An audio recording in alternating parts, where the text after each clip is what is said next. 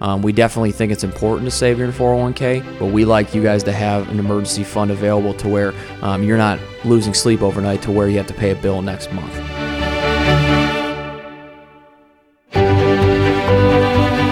It's time for financial advisor Ben Schrock to give you the keys to retiring with confidence.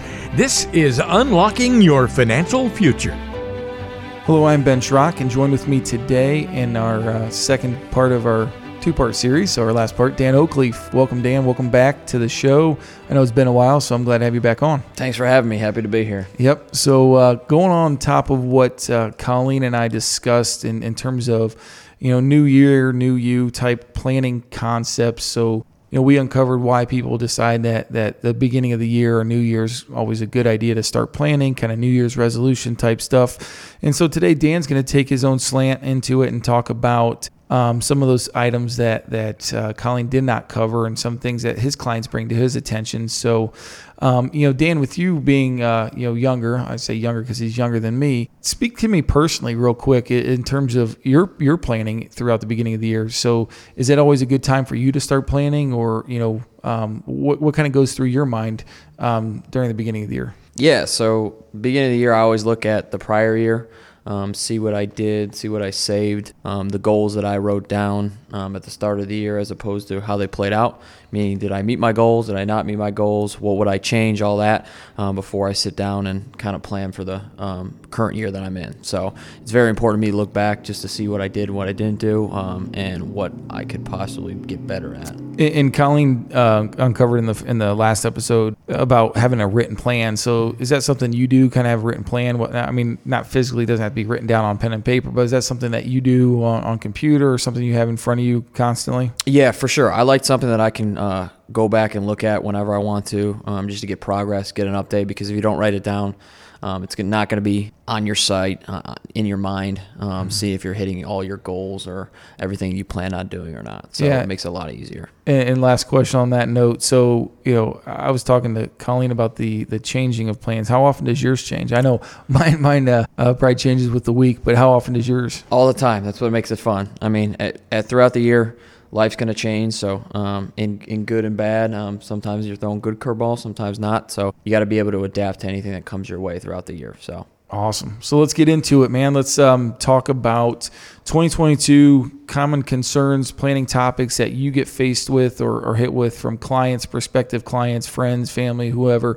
So to start things off, where's the main pain point or main question that you almost always get from someone when it comes to planning in the beginning of the year and planning for that future year? Yeah. So when people come in, a lot of people want to save. They just don't know where to start. So we kind of give them building blocks on where to start from a savings standpoint. And what we say, the number one thing we'd like to do right off the bat is kind of figure out what the budget is. Now, it doesn't have to be a complex budget, more so just finding out, okay, what do you make and how much do you spend? Then we get a gauge on what you can really start saving. Where we start from there is kind of checking your emergency fund. So common knowledge is we like to see anywhere between 3 to 9 months of savings, meaning if something were to happen in the household and it's a quick expense, that you guys were able to pay out of that for your quote-unquote rainy day fund. So we like to establish that right off the bat to make it a nice little cushion for you in savings. So let's kind of unpack those here for a second. So,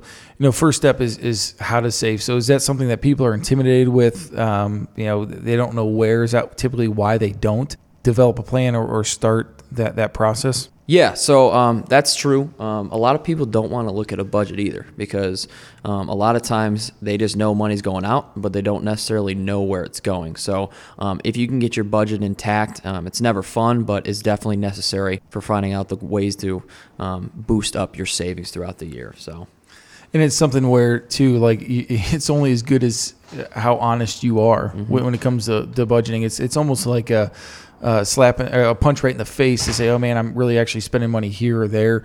And when someone tells us, in the planning process, I want to spend $2,000 a month I spend $4,000 a month, whatever it is, we kind of have to go off of that. We're not checking credit card statements. So really, we can only help those that are being truthful and honest in terms of their budget and what they're actually really spending. We don't care at the end of the day. It doesn't matter to us. But, do you find that clients tend to hold that back a little bit, or are they pretty truthful and forthcoming with that after a while? Yeah, after a while, they become more truthful because they always figure out that in the long run, it's only going to help you more. Because if you really figure out what your budget is, that means the more savings for you. So when you want to take it out, or when you need it, you're going to have that money available to you. Perfect. So once we got that kind of, how to start checked off the box. Now you said you jumped right into something, and I love it. Planning the emergency fund. Why is it not smart for someone to just, hey, I got my job, I want to just immediately start investing in the stock market without even taking into consideration an emergency fund? Yeah. The problem with going right into employer-sponsored plans is usually in a 401k. Let's say, for example, you're a 35-year-old. When you start putting money into that, you can't take it out without a penalty, barring extraordinary circumstances, until 59 and a half. So we like the emergency fund because it's usually in a checking or savings account to where it has full liquidity where you need to access it, you can have it within a short amount of time. So that's very important to us. We always say you don't want to rob Peter to pay Paul. We definitely think it's important to save your 401k, but we like you guys to have an emergency fund available to where you're not losing sleep overnight to where you have to pay a bill next month. Yeah, and I think if COVID taught us anything, I think it's just that. No one's job is completely safe and secure, especially in a time like a pandemic, and having that emergency fund is crucial because, again, life's uncertain. We don't know when that emergency is going to pop up. So if you don't have something saved or emergency fund set aside, what happens? Well, they typically either slap it on a credit card or, heaven forbid, pull it from a retirement savings like Dan mentioned.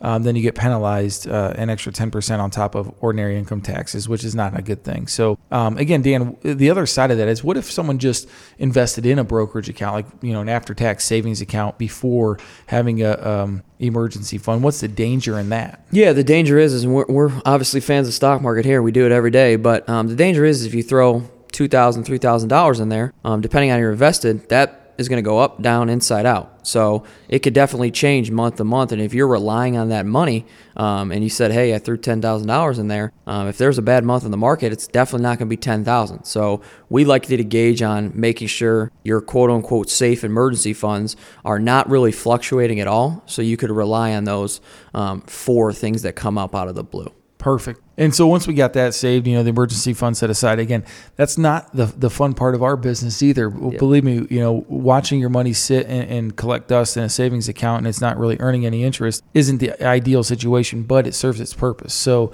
once we have that built, Dan, emergency fund built, where do we go next? Do you tend to advise people to focus in on what the employer is offering? Do we go outside what the employer is offering? Is it a combination of both? Kind of walk me through that process and how you determine that. Yeah, so the cool thing about our jobs is when we walk in and we see clients, almost every client that comes in is going to be a little bit different. So the first thing we really look at is the employer plans offered through their specific employer, just due to the fact that a lot of them in the private wise, when you have a 401k, offer a match. So we really like to tell our clients, hey, pretty much do anything you can to get that full match. It's very easy money.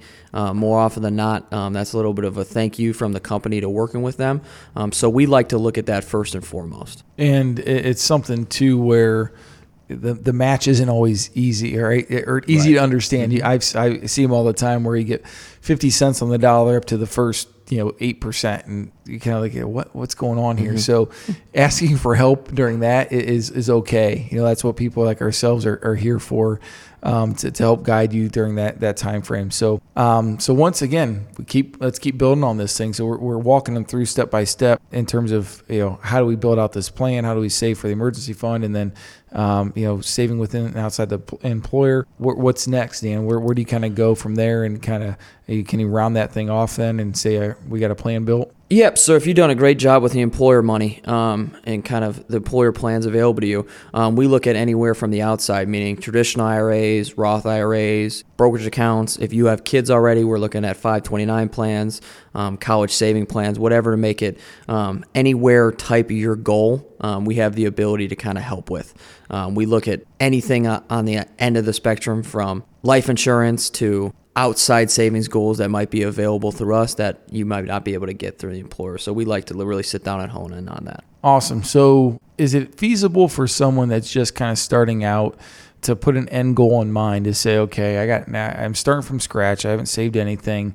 At the end of the year, I want to have X, or 10,000. Or is it fair to that person to set a hard number financial goal, or is it is there a better metric for them to make sure that they're feeling accomplished and feeling good about themselves? Yeah. So again, it's person to person, but what we really like to see is start to build those building blocks for you for saving. So if somebody wants to do that, that's great. But starting off with, do a comfortable amount that you know is going to be okay in your budget, and then you'll be good. Because we see throughout all of our clients is if you're starting with an amount that's going to be comfortable, a lot of times we see that those are the people that actually increase in savings because they get used to it. They said, hey, this is a comfortable amount. I'm used to it. It doesn't feel like I'm robbing myself to save. I feel good about it. And they come back in a year and say, hey, I actually increased 2 or 3 times throughout the year, and look what I saved, which is an awesome thing. Instead of somebody, kind of like the fad diets in the start of the year where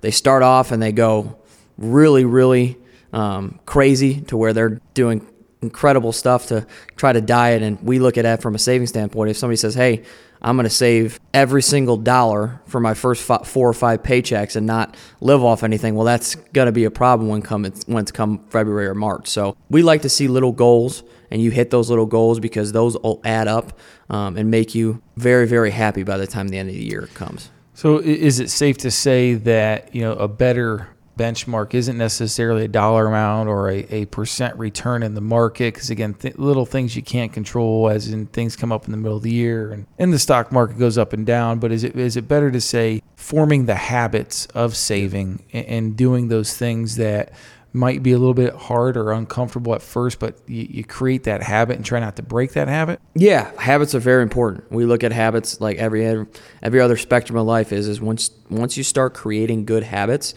they just build on each other. And we've seen that with anywhere from younger clients, whether they're in their 20s, or even older clients who have saved for a while that just need to tweak their habits a little bit. So habits are kind of the fundamentals of everything from a saving standpoint for us. And it's super exciting when people start developing good habits, and we take pride in kind of being a part of helping them start and create those habits. So. Awesome. And last question then. So why now? Why 2022? You got to give everyone a reason why, Dan. Man, it's a great question. That was unscripted, so he's on the spot. Yeah, we always joke, why not? I mean, yeah. If you haven't started now, there's no better time to start it, especially with savings. I don't care who you are. The longer time you have with money and the more time you invest it, the better for you. You can look at anything from compounding interest.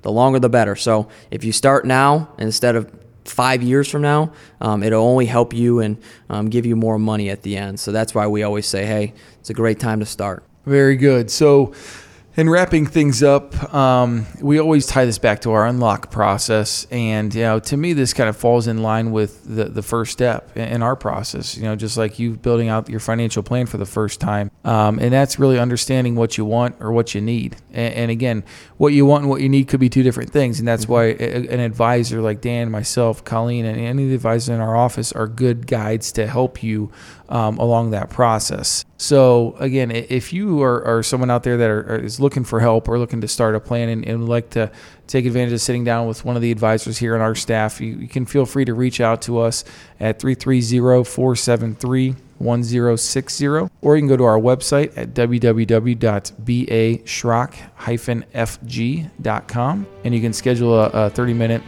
complimentary consultation online right through our website. So Dan, thanks for the time today. We're going to have you back on again in the future, but hopefully everyone was able to get some good information out of today's podcast. So again, thanks, Dan. Appreciate it. Talk to you guys soon.